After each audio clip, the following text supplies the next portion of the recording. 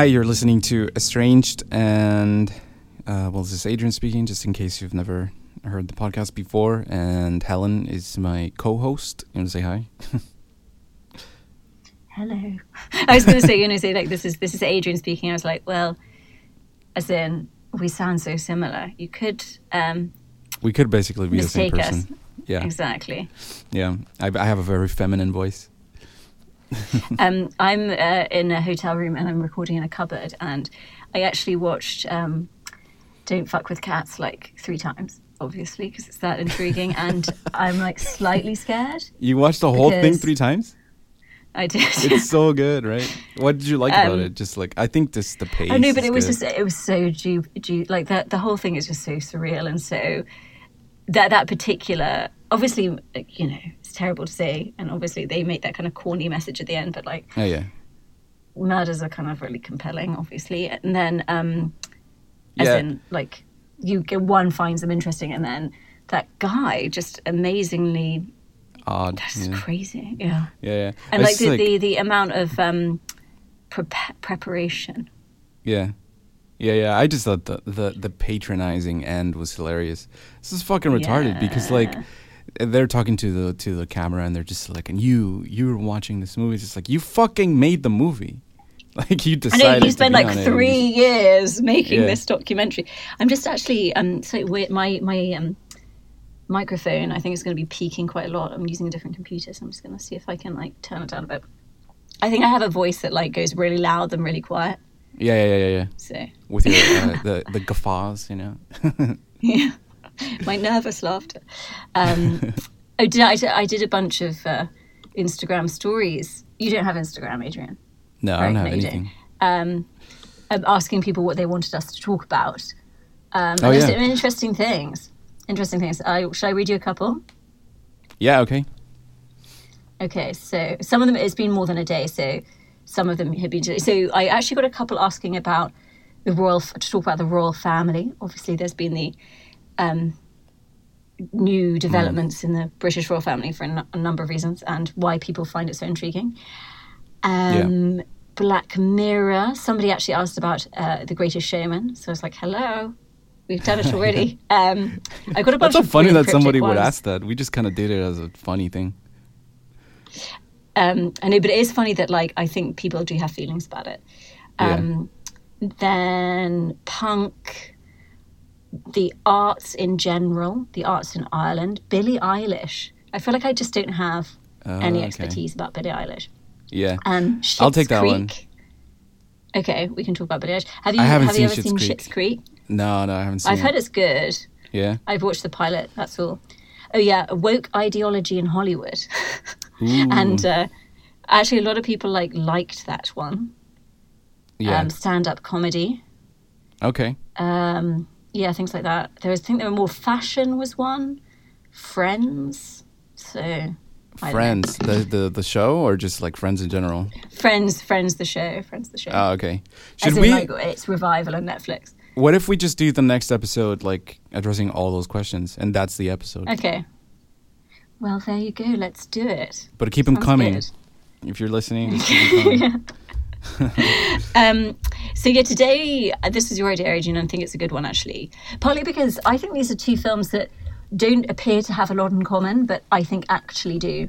Yeah. And they are Midsommar and Parasite, which weirdly still hasn't come out in the UK. Parasite. I saw it in like early November in the States, and it's still not being released in cinemas in the UK. Hell, it wasn't even released in my shithole country, Mexico. It was released on Christmas Day. Yeah. I have no idea why. I think it's probably there's probably a reason. Yeah. Yeah. But I think you can get like a DVD from Europe and watch it, or a Blu-ray or something. But so it still hasn't been released here. So anyway, but it's been. I mean, I don't understand it because Anyway, shall we do Parasite first? Yeah. Okay. So good one. So right before we started recording, you were talking a little bit about how, you know, rich people are not really liking the movie. Do you want to just like touch on that? Because there's like the people in the movie, the family, just like, you know, you have to have some kind of empathy for them, or at least that's what they were trying to do. But Yeah. you've had some experience or just like witnessed rich people that are not like that. I know. So it's an interesting one. We're talking a little bit about the demographics of the UK and sort of like, I put it like former, what we would call, I guess, what like people might recognise the word posh. Yeah. And obviously in the changing economy of the last 50, 60 years since kind of like globalisation and stuff, a lot of our UK economy is based around international wealth because we had the kind of financialisation of London and the City of London and stuff like that. So we have sort of like a lot of, I mean, you see Downton Abbey is kind of a good example of like the the like descent of the like kind of whatever British old class system. And so yeah, and there's a lot of people of my background who like totally aren't wealthy at all anymore, but maybe in previous generations like might have been. And sort of experiences might make you like see wealth or like be privy to it but not actually have it yourself. So it kind of, and actually because it's kind of I don't want to like be too personal about it, but no, but just like there's I mean, you can even just kind of see it on the streets or whatever. But yeah, no, well, you go to like somewhere like London, it's very like it's like global wealth. Yeah. And there are a lot of people who might have been well educated at university. I know in the US there's sort of like anyway, I won't talk too much about it, but yeah, no. So you kind of witness it in various ways. Well, the way that I've seen it is just like, okay, so when you're in the orbit of people that are very wealthy, and you're not necessarily like considered their equal, you are. Yeah. That doesn't mean that you're going to become just like a neutral person. Like you're either somebody that they consider equal or immediately someone that can just like service them. But yeah, there's like I think there's a gap there between like how they're portrayed in the movie and how it is in real life. Yeah, I think there's sort of a couple of reasons. So I think from a narratival perspective, as you say, like they have to have a sort of victim position in terms of like the violence and the kind of farce of the whole thing. But also, I think that I wonder if that's sorry, go ahead. Yeah. I think that like the main thing about their kind of vacuousness and kind of like I would say they're just kind of like blank screens, because the agency really is with the working class characters. Like they are the dynamic ones. They're the ones with whom the audience has to identify. Yeah. And I actually kind of think at first when I was watching it, I was like, oh, that's a bit weird that these rich people, like, she's so sweet, the mother. But actually, I think it kind of theoretically makes sense, because in a certain way, there's a kind of like a tendency to like, hate on billionaires, which I think is like obviously legitimate, but it's not really the billionaires that are the issue. It's the system that's created the billionaires. So I think the film is really about this class system. And I think it's actually correct to maybe say that it's not the rich people's fault. It's the system overall, and the rich just like the like bobbing along dumbly. Well, I mean, it's not things that have risen to the symptoms basically. Well, okay, so it's not somebody's fault that they become rich, but it is somebody's fault that they continue to accumulate once they're rich. I think the thing is, no, absolutely, and we should have a system that doesn't allow it to happen. Yeah, definitely. Because I don't think not being a liberal, I don't believe in the like constant need to position responsibility with the individual. And I think that's like a problem with the neoliberal era. And I think we're responsible for our unconscious. Yeah. But I don't necessarily think we are like responsible for things that are actual structural issues. Yeah. No, and the other thing is that like, if you became rich, a lot of it is just probably out of luck. unless it's like an inheritance. Yeah, exactly. Which is also luck. It's an accident of birth. Sure, yeah. But yeah, there's like I think there's I don't know, there's a lot of things that have to align themselves in order for somebody to become a billionaire, you know? Yeah. And it's basically like, you know, you're making money while you're sleeping, and that's not a character of the working class. It's sort of just like, I mean, I guess it's like the embodies rentier thing. Yeah. No, it just sort of embodies like the non-stop productivity of capitalism, and I think it's kind of like a weird sort of body horror thing where it's just like a human being becomes one with that sort of sleepless production. Yeah, it's kind of weird. And I do kind of also like the in terms of the wooden upper class people is their cluelessness, you know, the cluelessness of the actual, when the floods are happening. Yeah. And they're basically covered in shit from like the overflowing toilets, and the whole, you know, motif of like they smell bad, the working class smell bad, but they have no, you know, they're completely removed from the actual reality of the grit and grime of like most people's lives. And I think there's a lot of because they have to travel a fucking hour and a half from like the outskirts of the city and like walk in the sun and everything. I mean, that happens all the time here in Mexico. Yeah. I know, and the sort of complete cluelessness. I think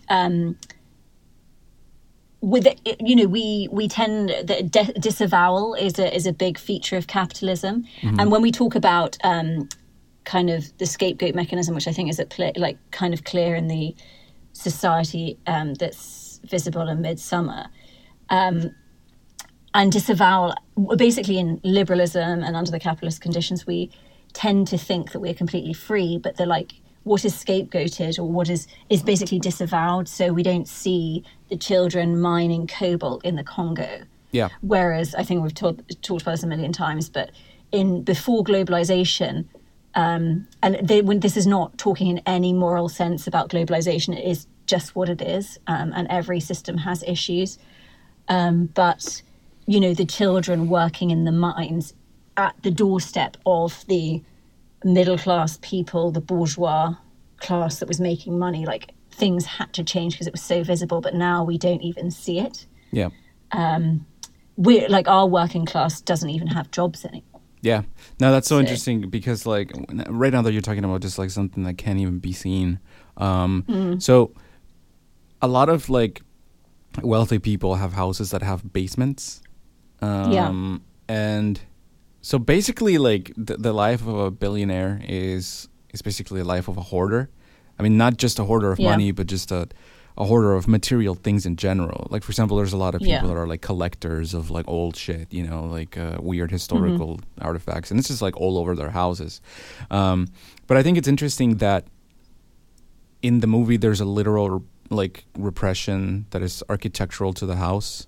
And I think it's interesting that there's like this blockage between the top floors and the basement, or the tunnels in the bottom. There's this like piece of furniture that is extremely heavy, and they can't move it. It's almost just like, you know, you need like a second object to be able to manipulate its position. But right now that we were talking about in the beginning of like, if you're in the orbit of somebody that is wealthy and they don't consider you an equal, you're like a servant, and there's no in between. I wonder if that's a repression itself, like the fact that there's nothing in between has to do with guilt, because that is sort of like the, you know, 99% of the people that you meet as a working class person is just like equals, you know. So that's the way that life works, or it functions in that way, and that's like you connect with people in that way. But I wonder if that needs to be like repressed when you're like a wealthy person, because it's too much, and there's not really a lot of ground in common with like working class people or whatever. I think it's interesting, this whole disavowal thing, because part of the way in order to overcome the kind of toxicity of our system is to bring it all to the surface. And I think, when I say like, oh, I don't think it's the rich people's fault, I think it's the structure. I think part of the reason why I say that is I think it's important to bring down the defenses of the rich. I've heard in a different podcast they talk about we need more class traitors, and I think that's true. Like obviously, like the facile conservative critique of Bernie Sanders is, oh, he's a millionaire, and it's like, yeah, but he's not Jeff Bezos. You might have like $3 million, but sure. But I think it's really important to like bring down the defenses, because I think in order for there to be this amount of inequality, and no, that's more like a Republican talking point. Just it's meaningless exactly. Completely. It's completely meaningless. But I think we need to like definitely bring issues to the surface. And it's funny, I think a big disavowal of the class conflict and issues at play at the moment is plastered over by woke ideology. Yeah. And it's interesting. Yeah. I know there's a lot of people talk about left-wing identity politics. Well, I don't call it left-wing identity. I call it liberal identity politics. And right, because for me, the left is the universal position. That's it. And then the right is the universal, but basically understanding that contemporarily, like the contradiction of our system is the class contradiction, or object, as in material, as in workers not being paid enough for their work, basically. Yep. Yeah, that's great. What did you think about? Sorry, go ahead. No, I was just going to say that the I do find it difficult to understand when certain quote unquote leftists talk are more in favour of one identity politics over the other, as if, oh no, this identity politics, for me it's all bad. But the reason why I find woke ideology so difficult is that it is justifying and disavowing class contradiction. Yeah. I think it's interesting that right now, with the whole Senator in Snake, Elizabeth Warren, did that whole thing about, that Bernie Sanders said that a woman couldn't be president, or he didn't believe it, or whatever. What? Yeah, and there's a lot of people on Twitter and shit saying like, believe women, as if women don't ever lie, So I think that the problem is not so much that there aren't sort of like identity groups that haven't been oppressed, because that's pretty obvious. But there's a sort of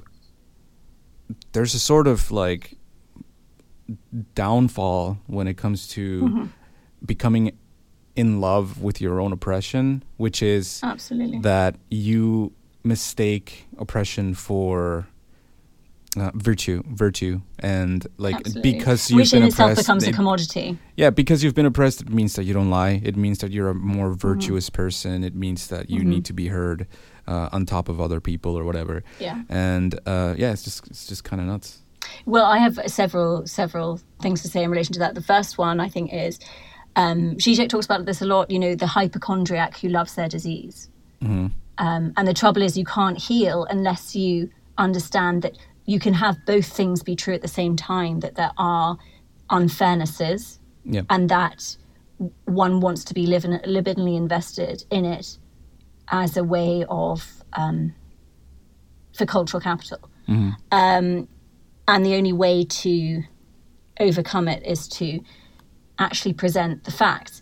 The other thing I think is, Bernie says this a lot, like class becomes a conduit through which to explain like all kinds of different historical oppressions. Yeah. No, and I think that there's I hope I'm not butchering the concept or whatever, but there's like this, Lacan talks about the not all, and which is feminine. But the whole point is that even though males have been sort of in a position in which they have power, or they control more influence or whatever, they're still not male. They're still not the all. They're not. They're not sort of like a position in which you can enjoy oneness. That doesn't exist. But I think that by identity what is meant by identity politics under capitalism, it's like ensuring that the male sort of oneness exists, or the myth of it still exists, and that it's attainable, instead of just admitting that, oh, actually, Absolutely. Powerful men are pathetic, instead of we want to be like powerful men. And I guess this is a couple of things just came to my head when you said that. Like, so yeah, the capitalism wants us to believe that there's a non-castrated other, as in daddy's got his, his phallus or whatever. But that, we have to understand, in order for us to overcome our fantastical relation to the lost object, which basically is how capitalism psychically functions, is to understand that the other is divided. The other thing I was going to say about it was, interesting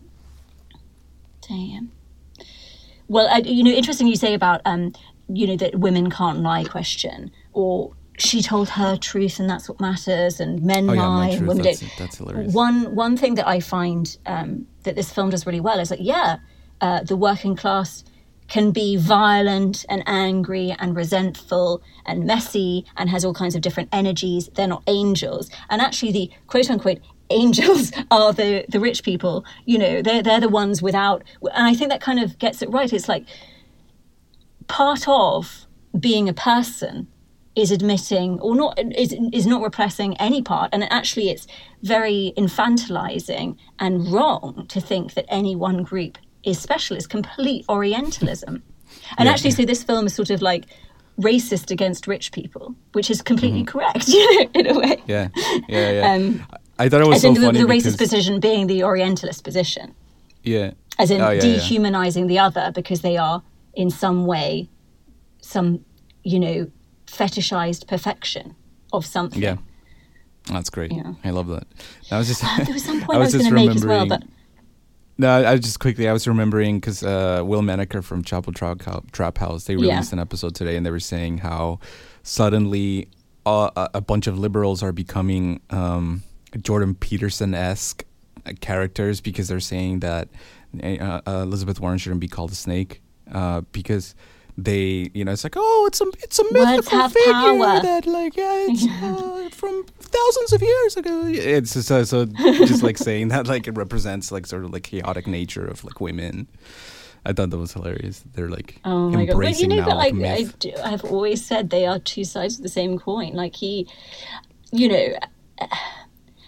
I think there's a critique to be made that there's this. First, that he obviously doesn't understand psychoanalysis at all, but that there's a sort of like identity forming around kind of traditional European modes of historical whatever narrative, and identity. The thing is, it's like it's sort of like creating this sort of like a wrong interpretation of like quote unquote the scientific method, and then like turning that into some kind of identity, whereas the scientific method has nothing to do with anything, as in it's just like laying bare. It's like laying bare what is and preventing disavowal, basically, of what is. Yeah, that's great. So, what do you think about like the idea of like ressentiment and stuff like that in relation to Parasite? Well, it went a bit far, didn't it? At the end, it's just like there's this whole question of the smell of the working class people, and I don't know. It's just at the end, there's like this whole like murder scene and everything, and I just thought, I don't know, it made sense on some level, but I just kept on wondering like if there was any other way that it could have gone. It's interesting, isn't it? But how is resentment not a possibility when, for example, natural causes? So like there's a scene where there's like a rainstorm, and it affects them both in a very, very, very different way. Like one of them is just like, oh, it's fun, and the child could go outside and like sleep in his tent and everything in the middle of the storm. And that means for the working class family that it's just like, or their houses. I think it's interesting also that they live in a subterranean sort of house anyway, sort of like the other family in the basement. I just thought that was interesting. But it's just like it affects them. So when natural causes which are supposed to basically affect everybody in some way, it doesn't affect them at all. And there's actually this payoff where they are like having sex and like having fun and whatever.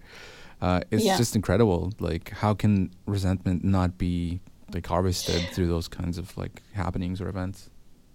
I know, because I guess the thing is actually technically like potentially the healthy response is the like the violent outburst, you know? Yeah. As in they're not repressing their resentment. But I guess like ressentiment comes like in the Nietzschean sense comes when it's the same thing of the hypochondriac and the disease, or the like lover suspecting the partner of an affair and he is actually having an affair, but like being totally like wrapped up libidinally in the affair. Yeah. But so talking about like societal structures and how that kind of functions, there's been a lot in the news in the UK about the royal family. And I have like so many different opinions about the royal family and like how it functions societally in the UK. Okay, let's get into it. I don't know anything about that, so I'll have to... the thing is, okay, I would call myself, like, I'm totally dialectical when it comes to the royal family. So two things have happened. There was the Prince Andrew thing, and he's been kind of chucked out, kind of like obviously correctly, and then the Meghan Markle thing, leaving the royal family.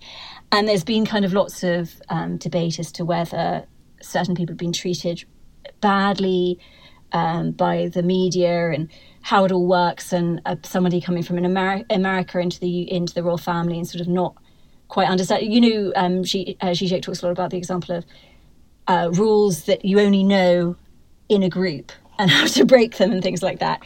But the royal family... What is that? Can you remind me of that? Because I don't remember the whole rules thing for a group. So if I think about like a British boarding school, it's like certain rules are there that you can break and certain ones aren't. And the one that makes you a member of the group is like the ones you know how to break. So a teacher might be that's right, yeah. Kids smoking, and everybody knows that they're smoking, but they'll get like suspended if they're caught smoking, but like everybody knows that they're smoking. Or things that are allowed theoretically, but everybody knows that if you partake of that act, it's obscene. Exactly. So one of those things with the royal family is expense. So obviously this is they kind of, one would assume they live in the lap of luxury because they are royal. But it's almost like the whole point is that they have to be allowed to, but disavow that. So a certain member of the royal family spent a lot of money on clothes, and it was seen as like, but they have to dress elegantly for their role, but it was seen as a number of things by people in the UK as absolutely hideous, the worst thing you could possibly do. But for somebody who doesn't understand the rules that you can break and you can't break, it would seem like, why are you criticising this? And so the royals will get a lot of negative press. Yeah. And part of the thing that, and I'm not saying that this is a good thing or a bad, but the way that the royal family works in the UK is it is almost a scapegoat mechanism. It's like But it's cynical, right? They don't actually believe that it's like their fault or whatever. No, so basically two things, like a Hegelian read, like there's three things that kind of come to mind with the royal family. So first of all, think of countries that have great processions of state and great, big shows of power and homogeneity and things like that. It's, things like the USSR and North Korea. So kind of like they're kind of like right-wing deviations of the left. But there is something to a kind of like a national cohesion in terms of keeping, a group revolving around something greater than themselves.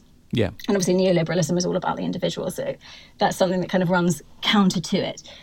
The other thing is that if you look at it dialectically, it's like a reminder of the absurdity of birth. Like, since God is dead in Western Europe, nobody believes that God selected these people to rule over us. Yeah. But it's a reminder of the obscenity of the unfairness of life, and a reminder that we have to be more socialistic and take care of one another. One would hope. This isn't an ideal world.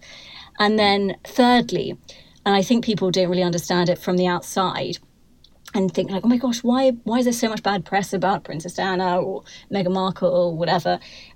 Sarah Ferguson was somebody who in her early years got like completely taken apart. It's because British people feel they have a right to be angry with the royal family, and they need it as a vessel of their ressentiment. Well, okay, so what do you think would functions as happen if that would be taken away, politically speaking? I don't know. This is the thing. I don't think people are like either royalist or Republican, but I actually don't think either of those positions understands. And I'm not saying I'm like completely neutral on this, because I think any structure, and we see this with Midsummer, any structure requires a sort of, in a Girardian sense, a scapegoat of some kind. So you can have healthy scapegoats or unhealthy, so Guy Debord might say sacrifice is an important way of like symbolizing excess. Yeah. So maybe what would happen is just like, okay, so you either have this sort of mimetic desire towards needing a scapegoat, and but since it's mimetic, it's always cynical, and it's just kind of like everybody's aware that it's sort of like a hive mind mentality to it, but nonetheless you participate in it. Do you think that theoretically, if that would be taken away, this sort of like cynical scapegoating mechanism, it would degrade itself down into violence like it did in Parasite? Yeah, no, I think that's maybe something that might happen. Because maybe that's and the thing is that, maybe that's the mistake in Parasite. There's just like they were actually like living inside of this rich people's house, and even though they didn't have like like how we were talking, it wasn't this oneness and it wasn't male. There was actually a big difference between how they lived, and they were not non-castrated. But there was like a reason to feel resentment. Yeah, no, absolutely. I think the thing is like, so part of me, like the Queen and certain members of the British royal family are really good at playing what is required. So you have the royal family as this kind of like projection screen on which to all our rage through the tabloids. Oh my God, look at that tacky dress she wore. Oh my God, she wore this embarrassing hat. Oh my God, so a big one this summer was certain members of the family being very into environmentalism and then taking 4 private jet flights in 10 days. So that kind of, but it's like almost we need those transgressions to be angry. And that angry, like libidinally divests us of this like ressentiment. But the Queen is very good at not putting a foot wrong. Obviously, there are certain times that she has. There are people like Prince William who's but it's like, I don't know whether, I'm not saying either one is better or worse, but it's interesting, like if you don't transgress in that position of the person of the group onto which all of society's resentments are projected, then change doesn't happen either. Yeah. As in, no one overthrows them. But I actually, I kind of like the idea that it's like stayed. They don't get to have an opinion. They don't get to say anything political. They don't get to like do anything. They don't get to spend money. They don't get to. They basically open a swimming pool in Grimsby, and that's their job. Yeah. I'm kind of all right with that. Yeah. As a sort of like, because that. Yeah. I don't know. But then I don't know whether that means that social change doesn't happen. I haven't really thought about it, but I just think it's interesting that. I don't think it's quite, these powerful people that we need to overthrow. Oh, this is tradition, we like it. Like, I think there's actually a sort of like deeper dialectical psychic structure at play with the royal family, basically. Yeah. Well, I just think that, so scapegoating is political repression. And I think that's maybe like the missing link between Girard and Freud. It's that... Interesting. Well, yeah, I mean, that's where tribal sort of like behavior comes from. It's that you're not willing to be self-critical of your own tribe, so you need the scapegoat to be able to look away from it. Yeah.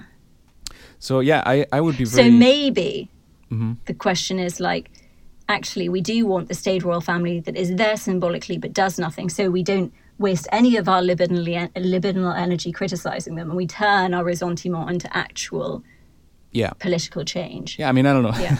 I don't know if that would actually happen, but something would happen. Yeah. Something different would happen, yeah. Yeah. Interesting. And obviously, like through the 20th century, the especially when the current queen came to power, there like was a marked change in the role of the royal family, and they adapt.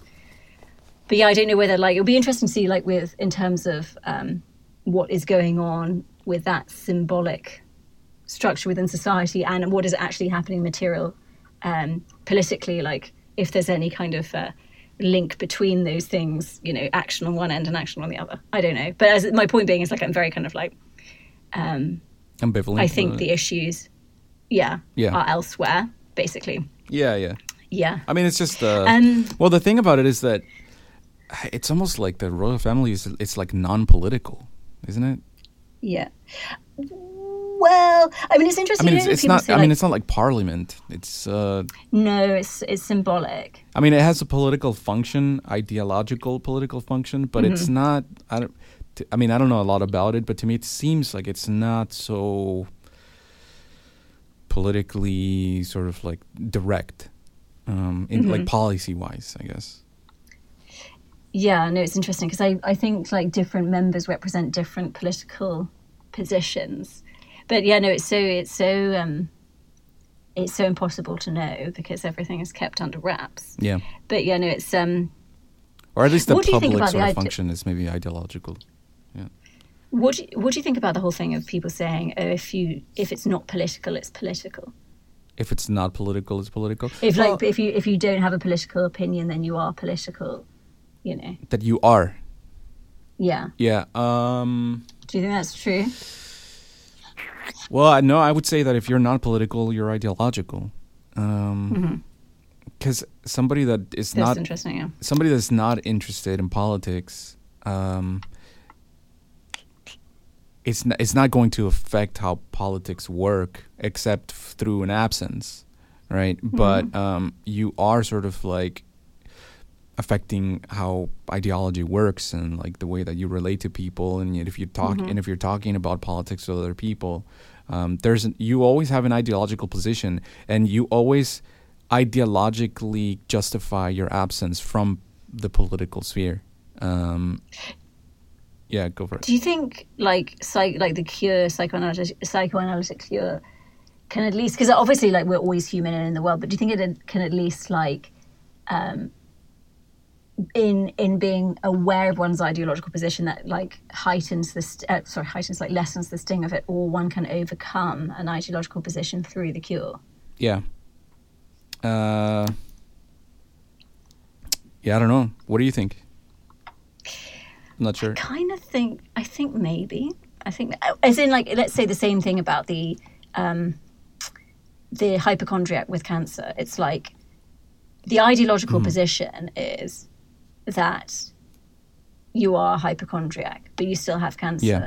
I don't know, maybe like psychoanalysis allows you to go from the ideological to the political. So let's say in terms of the political would be like being able to engage with the treatment and do it properly and be able to like take rational steps to deal with it, even in the face of the fact that might not work. And the ideological position would be the hypochondriac position about it. I don't know. Maybe I'm just talking gobbledygook. No, I just also think that there's something dignified about continuing to believe that there can be political change, even if it's just so corrupt and it's so like even if like there's a lot of politicians that are in it for the money, or it's just like they're in it for cynical reasons.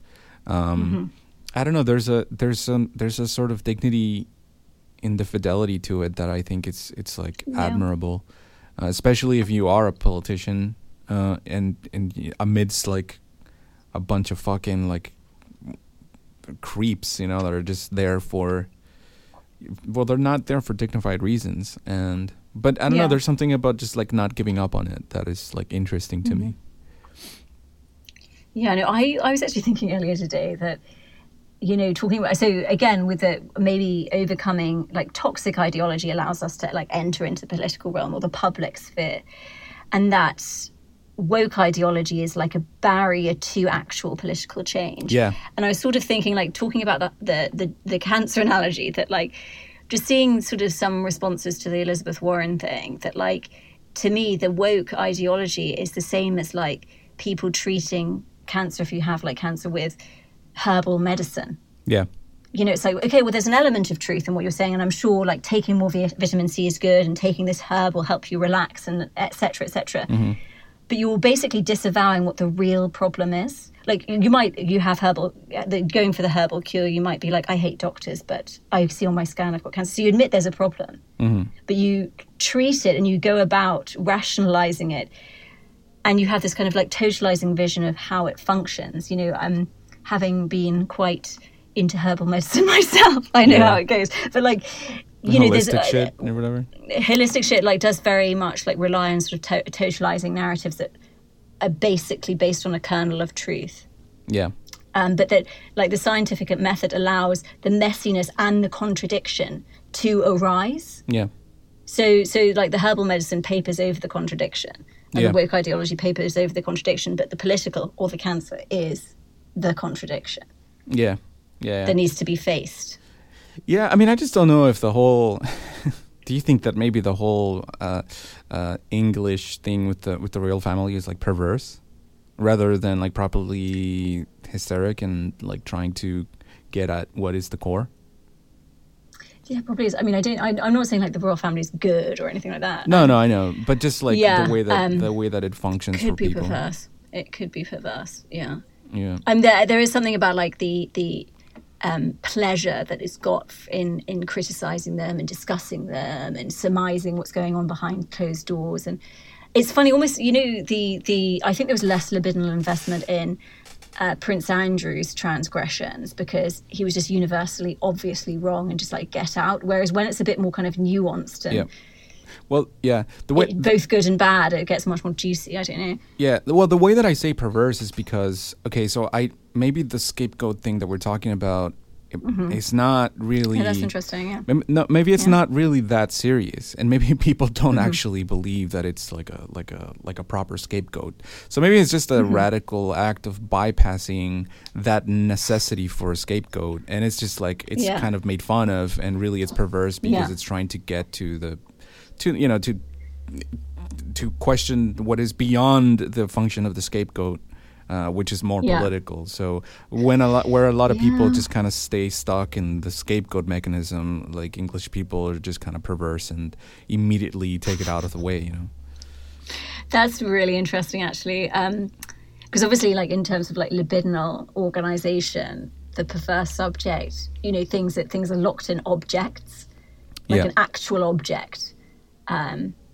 So yeah, maybe the royal family, all those like tea towels and doilies and things like, and the carriages. That's that's an interesting one. I mean, I haven't thought about it that much, but I just, the only thing that I find interesting is like maybe taking kind of a Hegelian reading, and it's there's a dialectic at play, as there is with everything. Yeah. But I was just thinking, just in terms of like, obviously Zizek's joke about the hippie parent and the conservative parent. And just as like, say, as an example of how neoliberalism or liberalism, but I think they're the same thing, is not necessarily better than some different form of societal structure, like having a royal family. So for Zizek, the joke goes that the conservative parent will say, you have to go to see your grandma in the old nursing home this weekend, and there's nothing you can do about it. You have to go. You don't have a choice. Whereas the hippie or liberal parent will say, oh, Granny Margaret would really love it if you would go and visit her this weekend. But you don't so have basically, to, it's you have to desire. You have to desire to do the thing you don't want. Whereas, so different societal structures potentially like. The other thing is that we are allowed to hate,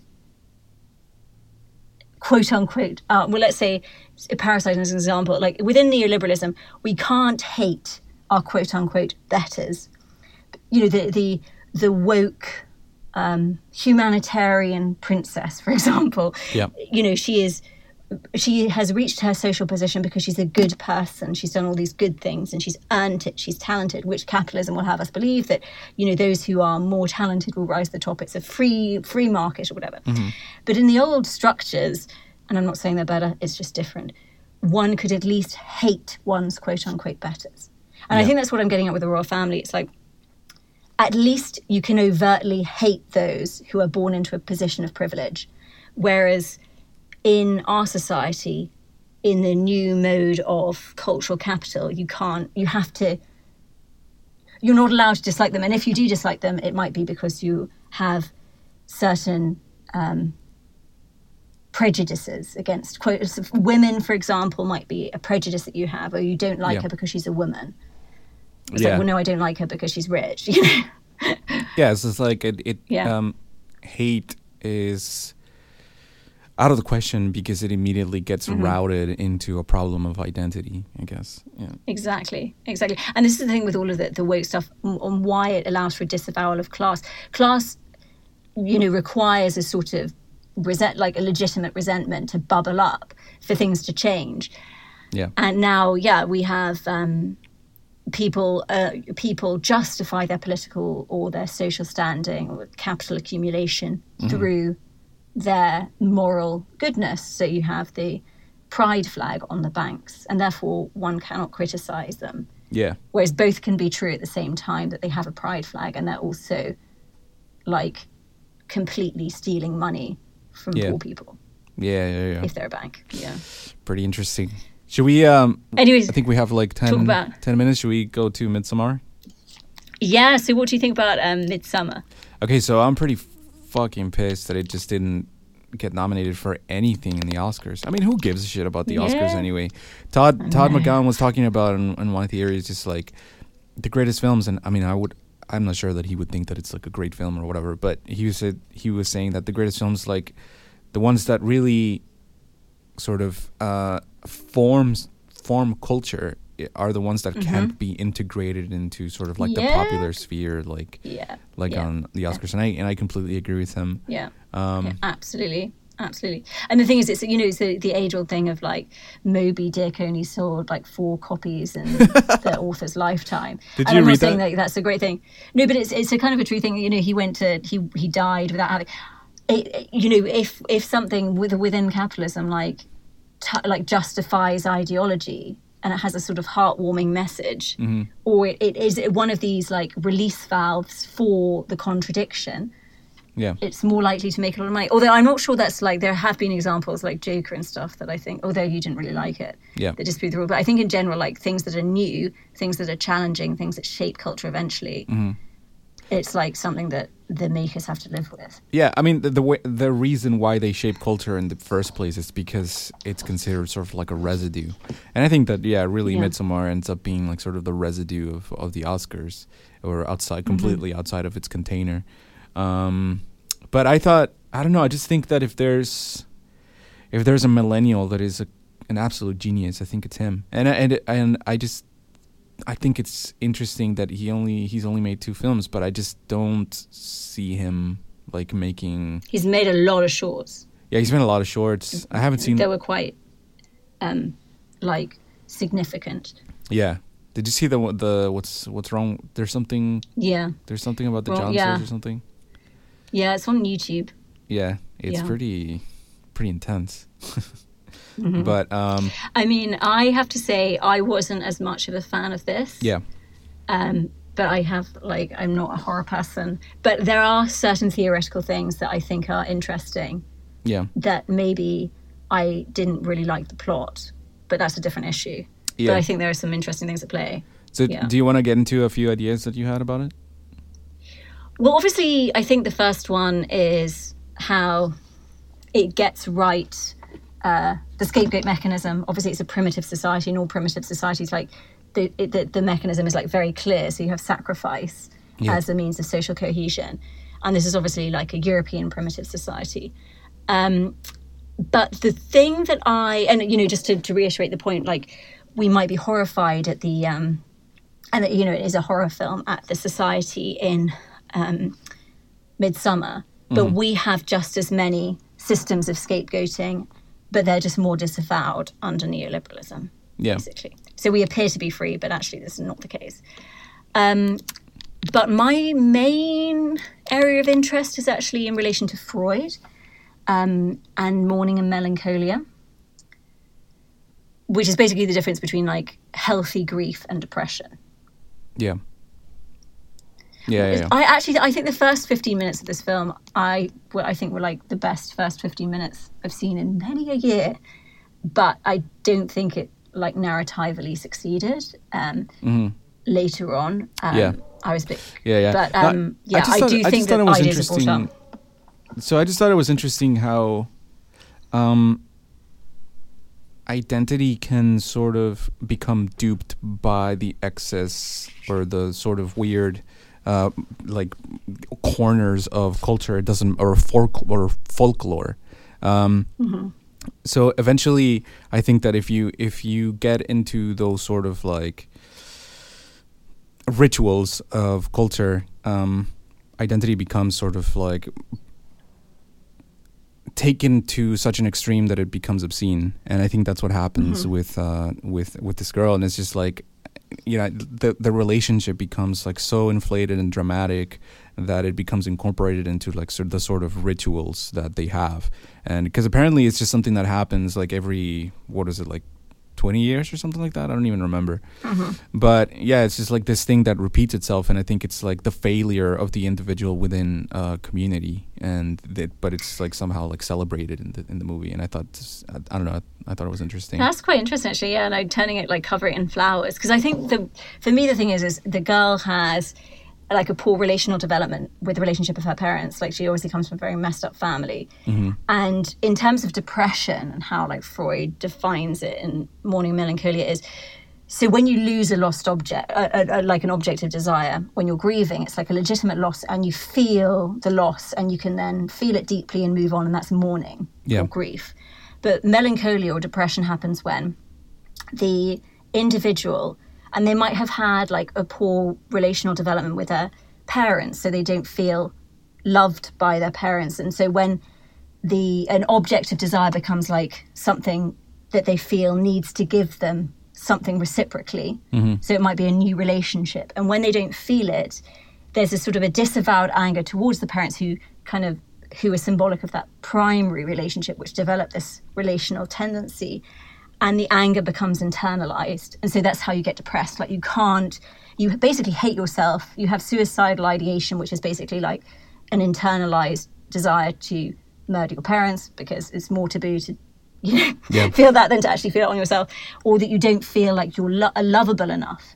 So an example might be a woman in a relationship who becomes like really naggy and annoying, which is like her in the film, because she doesn't feel like she is getting from her object of desire, who is I don't know what the actor's called, her partner. And so she then ends up driving him away, but she feels desperately unloved by him. That's why she's so angry. Yeah. But she kind of externalizes the anger of depression. But obviously the issue isn't like enacting the anger outside or on yourself. It's like understanding that your parents were split subjects as well and so fucked up like every parent fucks up. Yeah.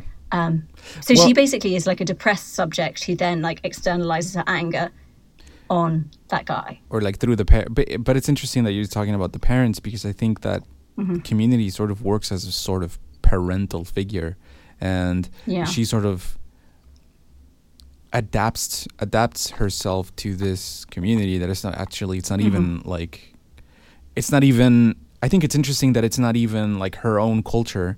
But it doesn't matter. Like it's sort of like parental function can still work with anybody, because it's sort of like there's a sort of modular nature to the way that our psyche works, where it doesn't matter if it's biological. It only matters that the function can like, the two functions can like, or the two parts can mesh together in a psychological way that works through passion and like, or just like depression in the way that you were talking about it. Yeah. And it's funny because actually it was only when I was reading Mourning and Melancholia that I was like, actually the film is kind of more genius than I had originally thought, because I mean I do expect to kind of see a certain narratival like thing at play, and obviously the clever thing that's very difficult when you're writing a story is like, it is a challenge for each story that's written. You have a set of ideas and you have to somehow break the mold of this narrative structure, which is like a mythological, or it's a technology that we have, and every new idea kind of changes that in a certain way, and you sort of have to adapt or break it or do something wrong in order to do something new. But you still have to kind of like work within those parameters. And I was like, I'm not sure if it did that well, but actually, because the thing for me was like, why is she murdering this guy? What has he done wrong? He was poisoned by these it wasn't his fault that he slept with a woman. But actually, in terms of just the function of how anger functions in relation to the depressed subject, like, it kind of works. It does. And there's like there's the ending is sort of cathartic, isn't it? It's just like there's like this release, and it's like relaxing almost. But I just thought it was so perverse. But I still think it's unhealthy. Oh yeah, definitely. That's why it's relaxing, because it's basically enjoyment. But no, I just think that it's kind of really scary and kind of perverse how they present this sort of release or this enjoyment. The community presents the release that is enjoyment as a gift.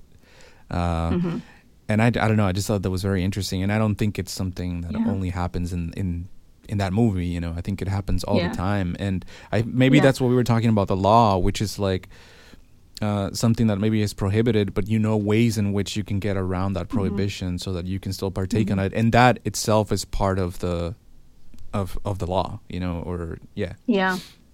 And talking about like kind of community and society, I mean, that's something that's definitely like capitalism first, it wants to individualize us all. So it first breaks down community, then it breaks down family and all this kind of stuff. Yeah. And actually, we're still neurotic beings who kind of require all these sort of structures, and we all feel kind of at a loss in our contemporary society. But I guess the question is, like, looking at the Midsummer Society and the royal family, and then like the class system in Korea that's depicted in Parasite, like, they're all bad. Yeah. So I don't know. But like, I think capitalism will have us believe that like any structure's bad. And I do sort of feel like there's an element of academia that has just been the weapon of neoliberalism. In that it's like the 68 thing, just overcome repression. But it just doesn't work like that. We have to just find new forms of community that are more healthy. But we can't overcome repression, and we can't overcome systems, and we can't overcome community. Because if you overcome those, then you overcome community. And like 68 is one of the floodgates to what is like an ideological floodgate to neoliberalism. Yeah, I had a thought yesterday about 68 and just like culture of narcissism, or just hedonism in general. And it's that isn't it so obvious that the sort of like excess of desire enjoyment that comes from like movements like 68 or communities that do that, like hippie communes or whatever, isn't it so obvious that it's just death drive?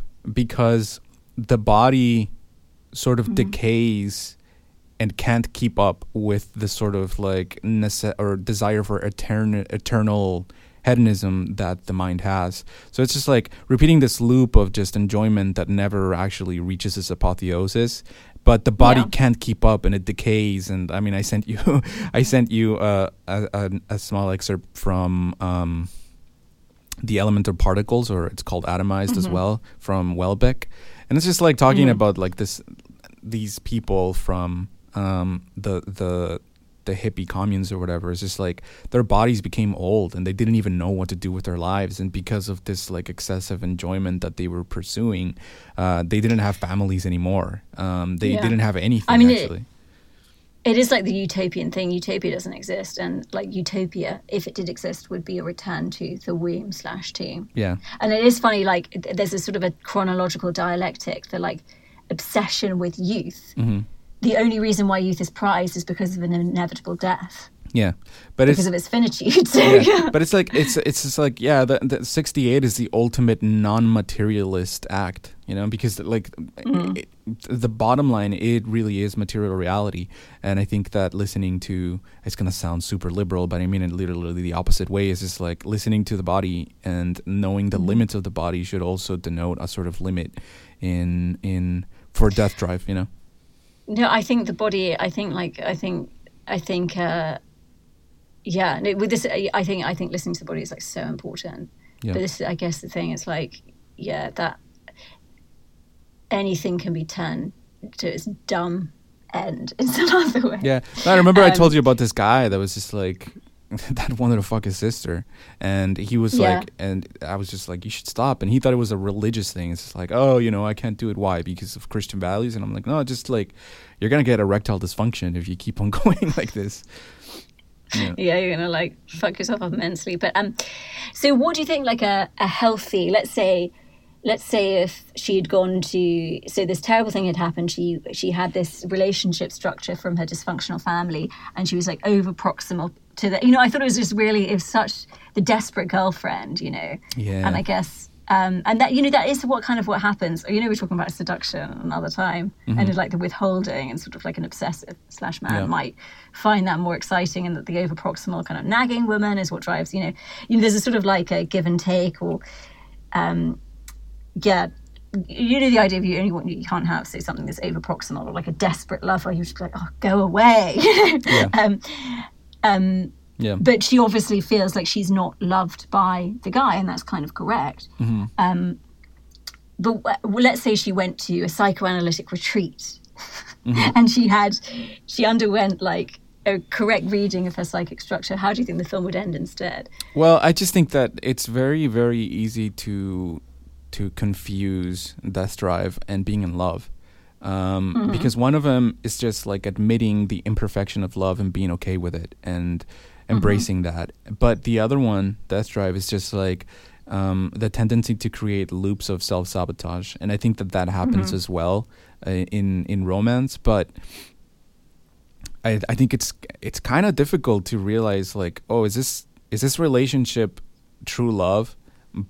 But, you know, because it's harmful at the same time that it's like blissful and incredibly like satisfying, and there's just like passion in it. But there's this other side where it's just like, maybe you love being like in pain, and maybe you love like that, you know, like a lot of like relationships are kind of on and off. It's difficult to know like if that's what creates the romance, or if that's what creates the pleasure through Death Drive. So yeah, I don't know. I think that's maybe a different film. Yeah. But Yeah, no, God, it's all so complicated. But it's true. I think like it's interesting how I think there's two like different readings that you could make in a psychoanalytic way of someone like the main character, and kind of going back, like the abused woman going back to the husband. It's like both you have the thing of you desperately want your object of desire to love you, but also, yeah, it's the same thing. You're repeating this unconsciously, this mechanism where you feel maybe by your parents you weren't loved enough, and you're kind of therefore repeating that not being loved. So it's like there's a dynamic between those two poles of like wanting to be loved and not getting it, and it all kind of like fits into the same model basically. Yeah, I wonder if it's just like, do you love the person, or do you love the pain that this person causes you? I think that maybe, I don't know. I think with her it was more like a pain thing, and that's why there was. But I think it could be both. Because like, let's say her parents caused her pain, and that's why. Yeah. Hello, can you hear me? Yeah. Yeah. I was going to say it could be both, because her parents, her original template of a love relationship, if she felt that they treated her badly, then that's the lost object again, you know. Yeah. The primary caregiver. I was going to say one other thing about her. Yeah, what would be a healthy result? She would just be able to break up with him because he treats her badly, and find someone who actually likes her. Yeah. But I guess I think the other thing was about the idea of anger. And I think a lot of people in contemporary society feel depressed, and it's kind of like an internalized anger. And then obviously one has outbursts of anger at other people. Yeah. And I think that maybe by understanding that our parents were all split subjects, and that the other is always a split subject, maybe we can like be angry less. Yeah. That's pretty great. I like that. Know. Yeah. Should we end it on that note? Let's end it on that note. Perfect. All right. Well, thanks for listening, and until next time. Bye. Bye.